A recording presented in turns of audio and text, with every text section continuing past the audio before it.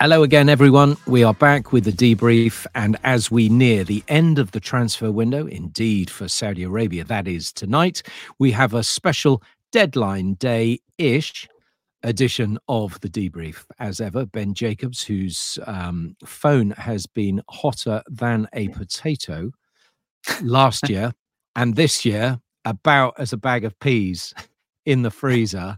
It's been relatively quiet, Ben, on the transfer front, and I suppose that might be my first question: is why has it been so quiet this year?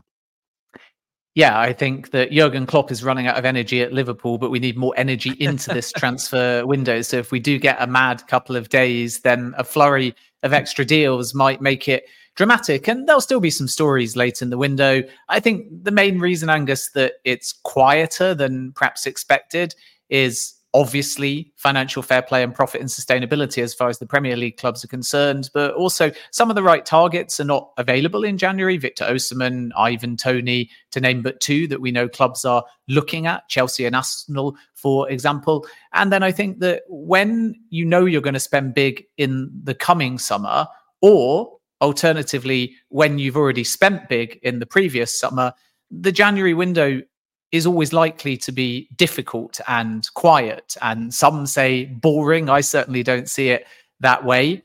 So Arsenal obviously got in Havertz and Timber and Rice, and Chelsea brought in Moises Caicedo, to name but one. Manchester United spent above their original budget when they brought in Onana and Mount. So you can understand why clubs either feel that they've spent their money or they're happy with their business. And if you're buying right, then you should have quiet windows. Otherwise, you're not doing your job. So I think it's a combination of those things. Big summers from some of the clubs, coupled with the fact that they are maybe saving budget as we look ahead to next summer, and then added into the mix for many clubs, the financial situation and the worry of getting punishments. And all of that, I think, has combined to lead so far, anyway, the window's not shut yet, but so far, exactly, to a quiet January. We've still got a little over 48 hours to go in England, certainly. And as you say, the end of today is the end of the Saudi window. I think probably what's surprising is that there are so many clubs that have been so quiet. Often it's the way that a couple of clubs will spend big. Look at it this time last year. Chelsea spent big, didn't they? And Newcastle spent. So, you know, there was money being spent, but this time around, this time it is very noticeable how little money has been spent. Anyway, despite that, there will be money, or certainly plenty of loan deals in the coming 48 hours. And we're very interested to hear from you. Let's have your questions in. We've got Fabrizio Romano coming up very shortly, but your questions are always welcome. And Ben, me and Fabrizio will answer as many as you can over the next half an hour or so. But let me start off in Saudi, bearing in mind that's the most pressing window that is going to be closed, Ben. A deal that has been done. Ivan Rakitic to Al Shabab. Yeah, this one's going to be official on the Shabab side very shortly, but Sevilla have already confirmed it.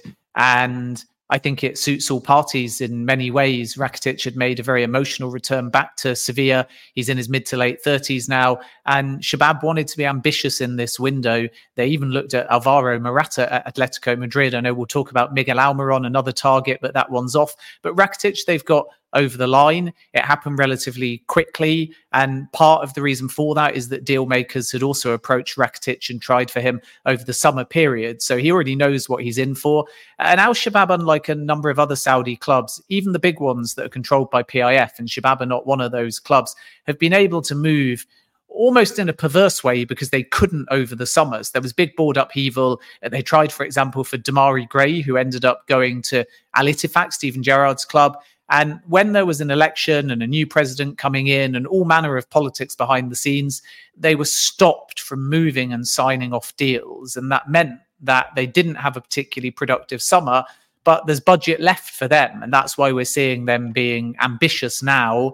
And they might surprise us with one more before the window shuts, but Rakitic is a done deal. He'll be off to Al Shabab. It's a contract until the summer of 2025, and everything is now done. The medical's complete, the contract's been signed. Sevilla have announced that he's gone, so we're just waiting for the formal announcement from Al Shabab, which we expect in the next few hours. Well, that's good news. It's always quite nice to actually see something more or less completed, and we can jump up and down about it. I also think that's quite important from a Saudi point of view to see another player, look, towards the end of his career, not towards, at the end of his career, but a great name going out there when there's been so much difficulty recently over names and departures, most notably Jordan Henderson leaving. And I suppose the discussion on Karim Benzema, Ben, is there any update on the French striker? Well, I think we've got a lot of rumour, and it's absolutely true that it was tense between Benzema and Al Ittihad, but the expectation is now, and not just because it's the final hours of the window, it's been like this for about a week, that Benzema will stay. So for Benzema to exit, it's not just a case of the player potentially wanting a move away, although those claims were slightly exaggerated. He didn't hand in a transfer request. What he said to the club was just that if the right opportunity presents itself, he would like permission to explore it. And he said that directly to the club in a meeting simply because he didn't want to go behind their back, which is kind of what Jordan Henderson did to begin with before realizing that he also had to return to the UAE because that was where there was a mid-season training camp in Abu Dhabi, and tell the club face to face. And I think Benzema realized he had to do the same. Tell the club that his intention might be to explore opportunities. But the feedback from Al Ittihad, even though it was quite a tense situation because Benzema was late back to mid-season training, was, we don't want you to leave. And that didn't just come from the club where you need a green light. It also came from the Ministry of Sport. So this was the challenge for Benzema, that if he wanted to try and leave Saudi Arabia right now, he needed a green light from the manager Gallardo, from a new sporting director Planes, from PIF within the club, from PIF outside of the club, and from the Ministry of Sport. And he did not have those green lights. So Lyon and John Textor wanted to try and have Benzema return, which is a sentimental story, but not feasible financially. And many of the links with the Premier League clubs were just speculation. Chelsea dismissed a move for Benzema. Of course, they were aware that something might present itself, but the wrong age, the wrong wage. There was never anything, despite reports with Benzema and Arsenal. And again, Manchester United downplayed the links as well. So Benzema's staying in Saudi Arabia. It's true that might change in the summer. It's also accurate that conversations about his future have been difficult and will need to now continue once the window shuts. But there was never anything advanced to suggest that Benzema would get a move away this window. So we're going to talk to Fabrizio in just a minute, and do keep your questions coming in. Already got quite a few to go through, which Ben and I will do very shortly. Fabrizio's got a load to answer as well. Let's move on just to a few more names, Ben, being thrown around as possible moves in the last few hours of this window. Jota being one of them. Yeah, Jota is at Al Ittihad, and the club and the player would like to find a solution. So this will be one to watch right until the end of today. A reminder, the Saudi window shuts at midnight tonight, whereas as far as Premier League clubs are concerned, they've got until the 1st of February at 11 p.m. So something's got to give today. And Al Ittihad have tried with Jota. They agreed a loan deal with Al Ittifaq, Gerrard's club, but the player didn't want to go. And now West Ham may consider it because they're struggling to get Ibrahim Osman over the line due to the price that is being asked. And Brighton have entered that race as well. So Jota would like the move. He would like an 18-month loan, but there's tax complications surrounding a deal. And also the wage may be a stumbling block. And I use the word may because the reports about the Saudi wages are sometimes exaggerated. So at the top extreme, Jota's wage is 225,000 euros a week. And some sources outside of Saudi stand that up. And that's about 190,000 pounds. And that's important because it means that Jota would be West Ham's highest earner, 40k or so more than Lucas Paquetá a week. But at the lower extreme, Saudi sources insist the wage is only 80,000 a week. And that's well within West Ham's budget. So then if they can resolve the tax situation, they might be able to get it over the line. So keep an eye on the wage situation because there are conflicting reports. But for example, those that I've spoken to close to Al Ittifaq, who agreed to cover 100% of the wage for Jota, insist, and they had the money because Henderson had departed. So they had 200,000 a week. They had 100,000 a week. So it wasn't an issue over their wage structure after Henderson left, but they insist that that deal for 100% of the wage coverage was only 100,000. And I know I'm jumping between currencies here, but 100,000 US dollars or about 80,000 pounds a week. If the wage is at that level, West Ham might be able to do something in the coming hours. So nothing is agreed yet, but it's one to watch this afternoon. Okay, thanks, Ben. Keep your questions coming in. We're just about to go to Fab in one moment. I just want to let's round up Saudi and Almiron. I know there are questions coming in about Newcastle and players. That Eddie Howe is saying that players would have to go out before any came in. Kendall Jones asking any possible loan options for Newcastle. Howe said none would come in unless one left. Well, Manquillo left, but let's talk about Almiron specifically. Is there any likelihood that he's going to leave as far as you understand it? Not now, and certainly not to a Saudi club. We can never say never because there's still a couple of days left of the window for clubs outside of Saudi. But the big story was Al Shabab, who had agreed verbally a package with Newcastle worth around 30 million euros and then had the task of convincing the player. And when they went to the player side, they understood very quickly that he didn't want to leave now to Saudi anyway.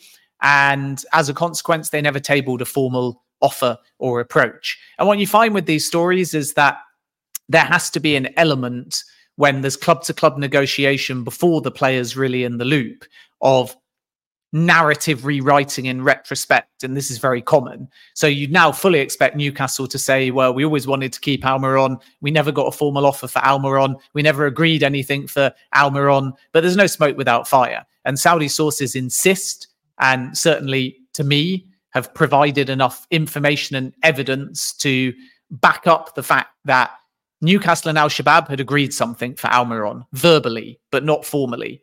And then Almiron didn't want to go despite some informal discussions. And as a consequence, the deal is off. So that one now won't happen to Saudi. It'll be interesting to see if anybody else realizes he's available in the market for maybe 25 million. I think Newcastle would argue they want close to 30, but they'd agreed this 30 million euros number, which is only about 26 million quid. So the door's open there if another club was to come in for Almiron outside of Saudi Arabia, but he's in the squad for Villa, having recovered from illness, and the Al Shabab move this window will now not happen. Okay, that's really interesting, Ben. Thank you very much. That's quite a definitive answer there from Ben. Plenty more of those on the way here on today's debrief, our deadline Q&A. I think it's a good time. Let's bring in Fabrizio, who we caught up with a little bit earlier and asked him all sorts of questions, many of which you've been asking as well. Fabrizio, thanks for joining us again on what is a busy time as we edge towards the closure of that window and we can all get some sleep. So a bit of surprise that Jurgen Klopp announces his departure mid-season. How do you think will that impact the futures of the likes of Virgil van Dijk and Mo Salah? It will always impact because when you change everything at the club, obviously big players always wait to have a conversation with the club to understand who's going to be the new director, who's going to be the new manager, what kind of project they have in mind.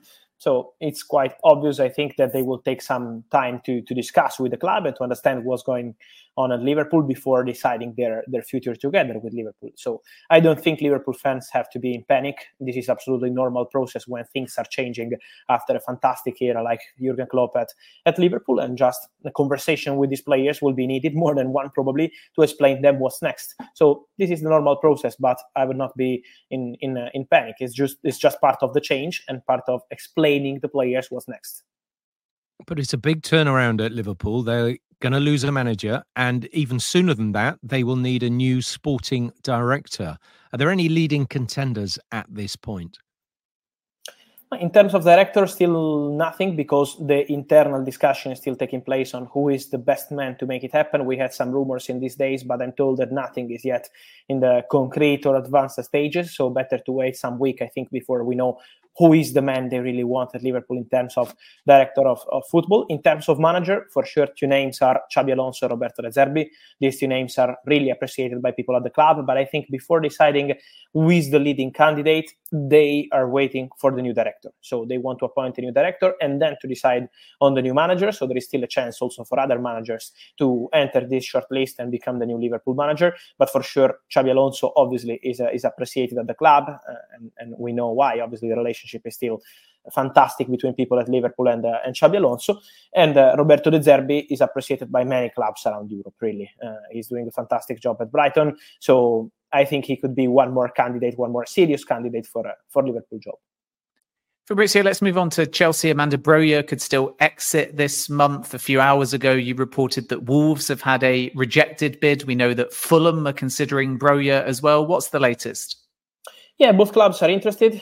So these are possibilities till the end of the window, because the situation remains open. So Chelsea didn't say to any club that they are not going to let Broja leave, but they rejected the proposal. The proposal was in the morning from Wolves, was a loan proposal. Chelsea said no, they don't want to let the player leave at the current conditions. So on a loan deal, so this is something that they believe is making no sense at this point of the window. And this is why Broja to Wolves at the moment is not happening. Let's see if some other club will present an official bid. The interest from Fulham is still there.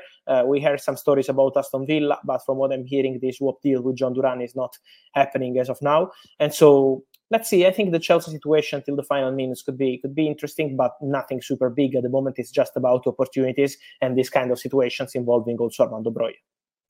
What about Conor Gallagher? It feels like we've been talking about him all window. One of Chelsea's best players this season. Any chance he goes in the coming days?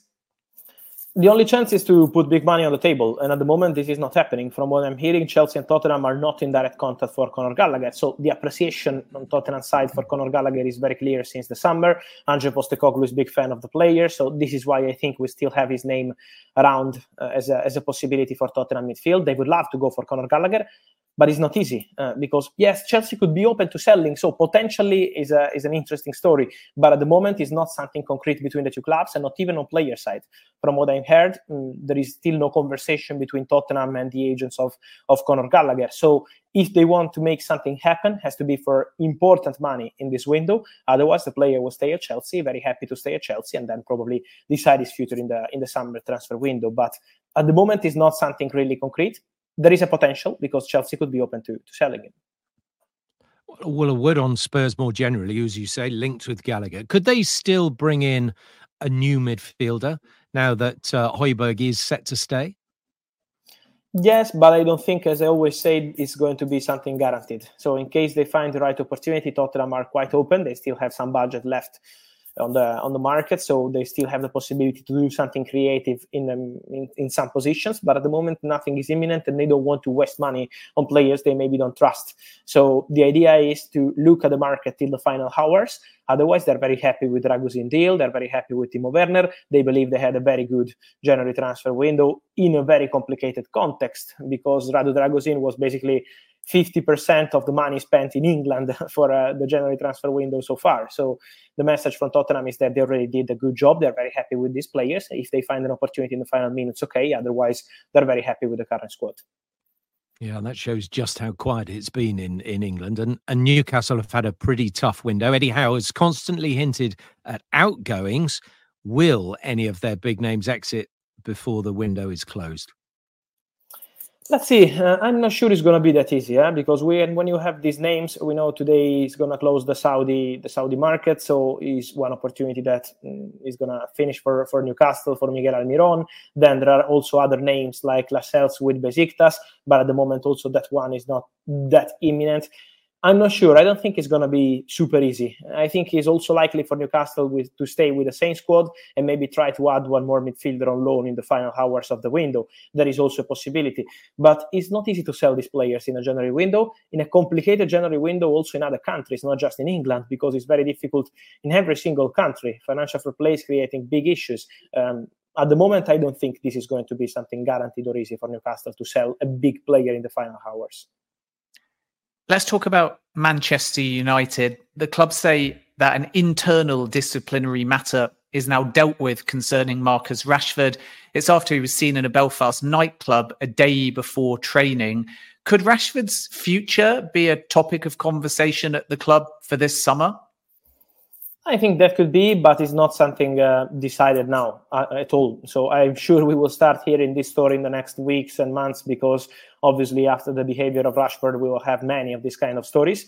But at the moment, Manchester United are not thinking about it. I think before deciding on Rashford and all the other players, also in this case, they need a new director of football. They want Dan Ashworth from Newcastle. They will try to bring him to the club in the next weeks, or other candidates like Paul Mitchell. So there are many names as candidates at Manchester United for that job. So I think it will take some time before Manchester United will decide their strategy for the summer transfer window. And also I'm curious to see which clubs will be in the market for that kind of player with that kind of budget, because it's not easy to sign a player like Marcus Rashford with a long-term contract at Manchester United, a huge salary. So it's not easy at all. So at the moment, really nothing is happening. I was checking again also yesterday, but nothing at all has been planned for the summer transfer window. I think in terms of possibility, yes, but it's not something that at the moment is guaranteed or already discussed. Finally, then, Fabrizio, a word on Jacob Ramsey at Aston Villa. It's huge interest in him, but also a big price tag. I wonder if any sale is possible within the next 48 hours. I see that complicated, honestly, because the interest is absolutely concrete, but also in this case, he's an important player for Aston Villa. He's a player really appreciated by Unai Emery, so it would take really big money to make it happen. And again, we know that Newcastle have in this moment no possibility to make it happen for big money. Same also for other clubs linked with this move. Also, Bayern have been linked, but Bayern at the moment are not actively looking for a new midfielder. They're quite happy with the players they signed. So at the moment, it's not considered something really concrete or advanced, but we know in the final hours of the market, never say never. Fabrizio, just a final one, a slightly more fun one. As ever, you've broken some incredible exclusives. Jordan Henderson to Ajax, for example. And we've seen some surprises during this window. Timo Werner to Spurs, for example. What's been your favourite transfer of the January window to date? Good question. I will probably mention Jordan Henderson, because that was completely unexpected. When I heard this story for the first time, I was quite surprised. I thought that this was probably not going to happen, because we know how tough it is to negotiate with Saudi clubs. They didn't want any player to leave. So to see Jordan Henderson joining Ajax was a big surprise for me when I first got the news. And I think it's a fantastic signing for Ajax. So I would probably mention Jordan Henderson. And then let's see, because I think in the final days, there is still something nice that could happen around Europe. So I'm sure that, for example, I'm curious to see how this Antonio Nusa story will end up, because he's a very talented boy, and I would be very happy to see him joining an important club around Europe. We'll see what happens in the next 36 hours or so. Fabrizio, as ever, thanks for your time. We'll see you very soon. Thank you. Ciao. Ciao, Fabrizio. As ever, very interesting, Ben, even if there wasn't much dealing going on. But there is some news more lately, right? Okay, that we've seen no Broja to Wolves, but it looks like Wolves have bagged a youngster, a teenager from PSG. Yes, that is the bit of breaking news. So Wolves are going to be active in the market with Broja. No real surprise that the bid was rejected, because as I reported a few minutes ago, it was a straight loan and Chelsea would like some form of permanence to any exit. So it remains to be seen whether Wolves can do a deal there. Obviously, we should keep an eye on Fulham as well. But Wolves have reached an agreement with PSG to sign Noah Lemina on loan. He is an 18-year-old French youth international and attacker, and there'll be a buy option on that deal for around about £1.5 million or 2 million euros. It's still being finalised. He had been on loan at Sampdoria as well. And a nice sort of side story here as well is that he's the younger brother of the current Wolves midfielder, Mario Lemina, who is a 30-year-old. So there's an opportunity for two brothers quite far apart in age to get the possibility for maybe a season or two to play together. So that's a nice little side plot to this one as well.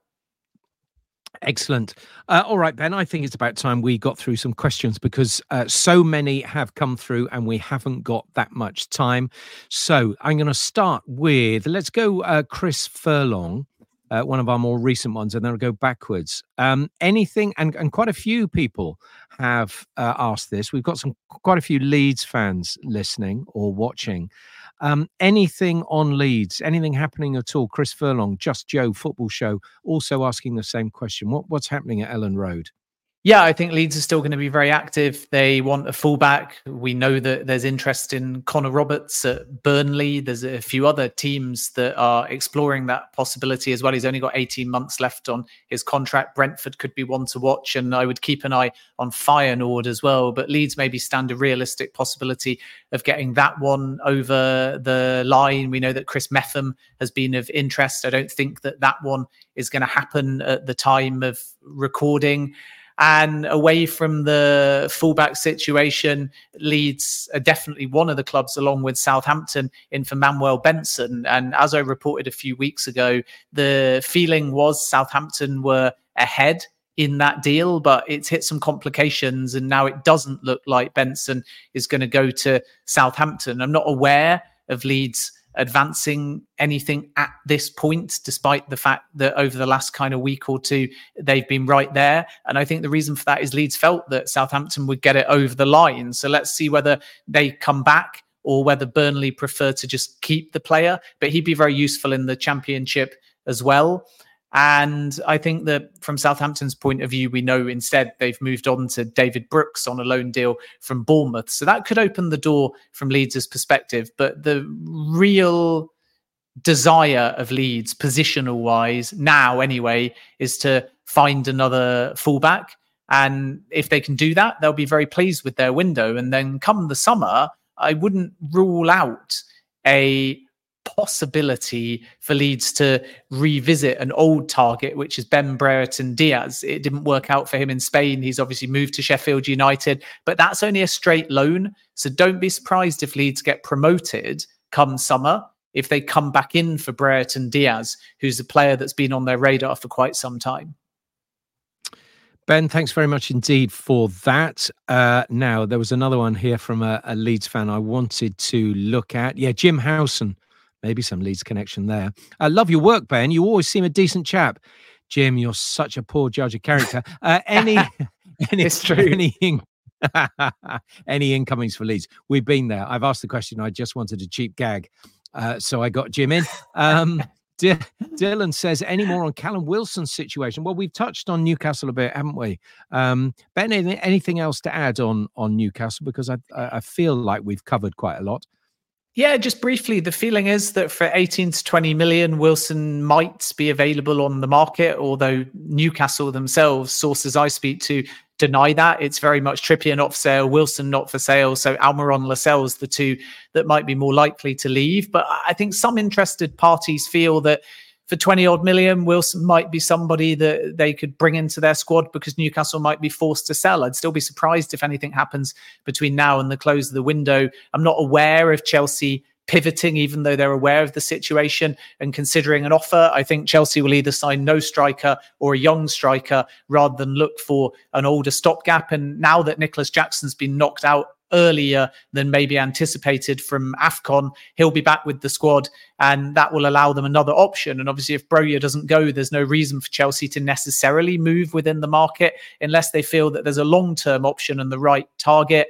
I think the same applies to Manchester United. He's probably exactly what Manchester United or even Arsenal need at this point. But from Wilson's perspective, you have to consider a move could disrupt him. It could limit his game time compared to Newcastle and in the year of the Euros as well. And then he may know that these clubs that he's being linked with are going to go elsewhere during the summer. And that might be off-putting from his perspective. So I think that Newcastle's position is genuine. They don't want to lose Wilson in this window.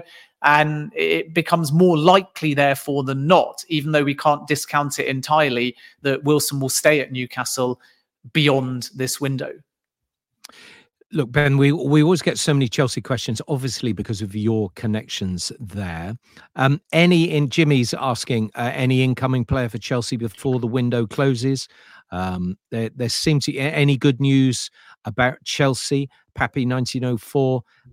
These guys wanting to know Osimhen to Chelsea, William Moulenkamp. That is wishful thinking. I think we've done our Osimhen chat to death. But Ben, anything else we can expect at Stamford Bridge before we retire at 11 o'clock on Thursday night? Yeah, I'll try and cover as many as I can. I know we've got Osimhen questions. I'm glad to also see a question about Chelsea women in there. It looks like Jessie Fleming, by the way, is departing, and we'll come on to that in a moment. I've seen the Lena Oberdorf question, so I'll try and cover that to the best of my ability as well. With Osimhen, Chelsea may well be a front runner. It's too early to say definitively that he's pre-agreed anything, but the Premier League's the destination for Osimhen, not Saudi, as far as I'm told. I think there'll be plenty of offers, but when Osimhen told CBS he'd made up his mind, I think he's talking about moving to the Premier League, and then we wait and see whether it's Chelsea or Arsenal or Manchester United. But Chelsea stand a realistic chance, I think, because they're audacious enough to pay around the release clause. We know that Osimhen is very keen on emulating Didier Drogba. But by the same token, it's worth pointing out that there's some hope for Manchester United if they can get their finances in order. I think a Manchester United approach for Osimhen would fall flat because of finances, not because they are concerned they won't be able to persuade him to join under this new era under Ineos. And the reason why I mention Manchester United, even though a lot say Chelsea or Arsenal, and we definitely shouldn't discount Arsenal for either Osimhen or Toney at this point, but Manchester United actually got quite close to signing Osimhen when he was still at Lille before he joined Napoli. And he spoke to another good friend of his that he trusts in Ighalo, who was at Manchester United at the time. And Ighalo said, I think you'll get lost in this project at your age and you won't get enough game time or development. And Osimhen trusted Ighalo, but Manchester United was always there at the back of his mind. So those that say, but he's a Chelsea fan, he'll join Chelsea, he'll emulate Drogba. Remember, he also had a Manchester United shirt as a kid as well. I think the difference is Chelsea are not concerned about finding the finances, which is maybe why they're withholding a little bit in January. Whereas Manchester United, it's a big ask for them to get to that 120, 130 million that would be required. Incomings now for Chelsea, it could be quiet. There's nothing moving with John Duran. I've seen questions as well about Rooney, who is a player that's done very well in European football, not Wayne Rooney, of course. It's worth pointing that out, but I call him Rooney. And I think that a lot of fans have asked me about that. Rooney Badaji, who's been linked with both Chelsea and Manchester United, could be one for the summer, not necessarily now as far as I'm aware. Only 18, doing very well at Copenhagen. A lot of sources say he doesn't want to move mid-season because he's got 7 goals in the Danish Superliga. He's got 10 in all competitions. He's done well in European football, but that could be one to watch. And I wouldn't rule out Benjamin Sesko either, who's got a release clause that's active come summer. And then with Chelsea women, I think that the big question is obviously who's going to replace Emma Hayes. I think Chelsea are further along, I'm told, in the process than they're letting slip. But we don't yet have a singular name, but I would expect that settled sooner rather than later. I think it's true that Chelsea have a concrete interest in Lena Oberdorf, and not necessarily going to be possible in the coming days, but let's wait and see, because Chelsea are always capable of surprising us. So summer, I'm told, is more likely. And as I've already said, Jessie Fleming is off to Portland Thorns, and I would expect that to be confirmed very shortly. Good stuff, Ben. Let's get through some more questions. They keep coming in. Everton, do you expect anyone to come in? And what's the latest with Ben Godfrey and Mason Holgate? I don't know if you can help us out on those, Ben. Yeah, I've made a few inquiries as far as Everton are concerned. I think the first thing as far as incomings are concerned is to understand Everton's financial situation, and they're still confident that they're going to win this appeal. And then there's the secondary set of charges. So without going into too much detail, Everton argue that they're fine with the sale of Richarlison financially, even retrospectively during the periods where they've been charged, if the interest payments from their new stadium are removed from the calculations. And when Everton go to an appeal, what they're going to argue is that they were informed by the Premier League informally when they put down their figures that the interest payments would not be under consideration. And subsequently, when it went to an independent panel, they were told that the interest payments did have to be considered. And that took them over the threshold. So they're going to argue a miscommunication, a lack of clarity in the rules. And if the interest payments are dropped, they argue that because there's a bit of double jeopardy going on, both sets of charges, the ones that have resulted in a 10-point deduction and the new set of charges, which will go to the independent panel, will be dropped and they'll get their points back. So we're going to have to wait and see. But it may allow them to move a little bit more freer in the next window or two, especially if they can stay in the Premier League regardless. There's a concrete interest from Everton in the Benfica midfielder Florentino Luis. Everton have explored a loan deal, but Benfica don't want to let him go. So that's going to be very difficult. And they still want to hang on to Onana if they possibly can. And I think also the other thing about Onana, which is always a little bit perhaps under reported, is the fact that Everton paid 33 million for Onana. So even if they were to be forced into some kind of cut price deal, it's still going to require 45, 50, 55 million. And that's not within Arsenal's budget.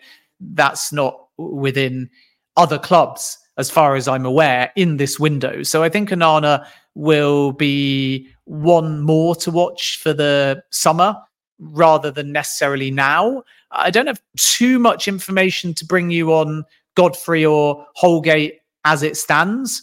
I think it's fair to say that Leeds hold a concrete interest in the player, and we'll wait and see whether anything develops. They're certainly not the only one, so that might be one to watch between now and the end of the window. But I think that Everton will be happy if it's a quiet end to the window and they keep hold of what they've got predominantly. They don't overextend financially, and then they'll focus on trying to win that appeal. Thanks very much indeed, Ben. You are listening to The Debrief. Any more questions, throw them in quickly before we have to wrap up in the next 5 minutes or so. We'll do a quick fire. Yeah, exactly. If there are other ones over there. Okay, quick one, Ben. Right. Are Manchester United still exploring the loan market before the deadline? That's MUFC MPB. I think it's likely to be quiet for Manchester United because we know that Anthony Martial is not going to depart in this window and Ineos are not even in. So Manchester United have to be economical, and striker is obviously the priority. If there was any possibility of them getting Eric Maxim Choupo-Moting over the line in the next few days, they would, and the player's open to it. But Bayern don't want to let him leave, even with Harry Kane arriving. And the reason for that is because last season he scored 17 goals in all competitions. This season he's not playing quite as often, but he is still appearing off the bench. He's still made 17 appearances, and in addition to that, he's chipped in with a couple of goals. It's not as prolific, but I think Bayern value him as a squad player, which makes January quite tough for Manchester United. And then by the summer, they're not going to want a stopgap and an older option. So he then becomes off the table. They're going to want someone a little bit younger with a bit more longevity at the club. So I think Manchester United will struggle. And there's no guarantee that a striker comes in between now and the end of the window. Okay, a couple of questions on Broja, which we have dealt with. Ben, what about how much is De Zerbi's release clause? You might not know how much that is, but surely he is a name in the frame for both Barcelona or Liverpool next season. Yeah, I think De Zerbi can have his pick. He might even wait to succeed Pep Guardiola at Manchester City. And therefore, we shouldn't presume that it's going to be easy, the same with Xabi Alonso, just for Liverpool or Barcelona to come calling for these kind of names. We need to respect Brighton. They're doing brilliant at the moment. And the release clause doesn't really matter, because if Brighton decide it's right for the club, then as with Graham Potter, they're going to allow the manager to leave, and it's going to be very amicable. So this isn't about a release clause just being triggered. It's more around a amicable conversation should a formal offer come. And one of the reasons why Klopp wanted to announce it when he did was to get it out the way, but also because Liverpool need to start approaching candidates. At the time we're recording, nobody's been approached. So you'll hear a lot of rumours. There are obvious front runners. De Zerbi's one of them. Alonso is one of them. Ange Postecoglou is a little bit of a dark horse. Hansi Flick, Julian Nagelsmann could come into the mix as well. But Liverpool will have 5 to 7 candidates already because the succession plan is in place.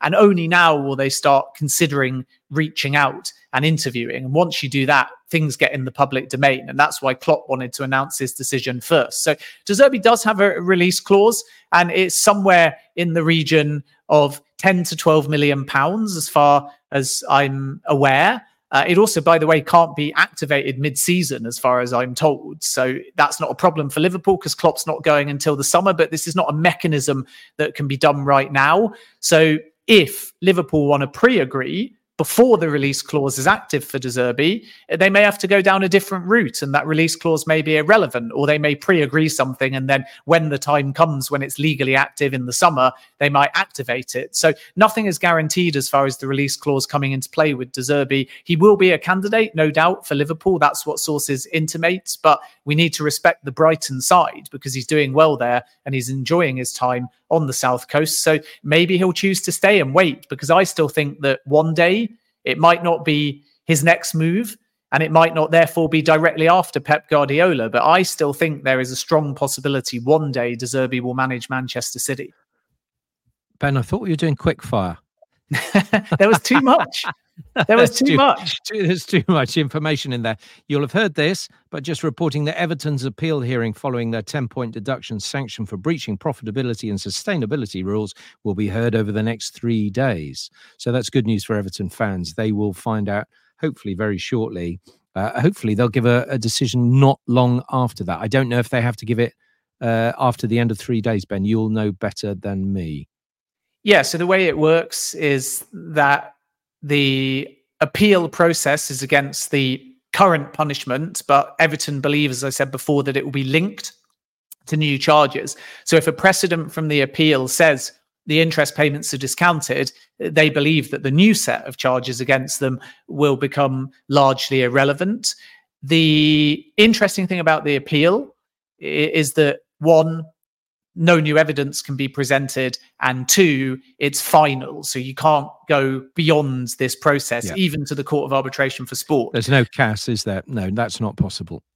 So then, once the appeal takes place, which will be very quick because you can't present new evidence, so it's almost an interpretation, and Everton's argument, as I say, is clear. Then we'll find out whether the points are reduced or removed entirely, and we have to respect both sides. But the Everton perspective is that their appeal will be robust and that they are confident of, at worst, getting some points back, and at best, getting obviously all of their points back.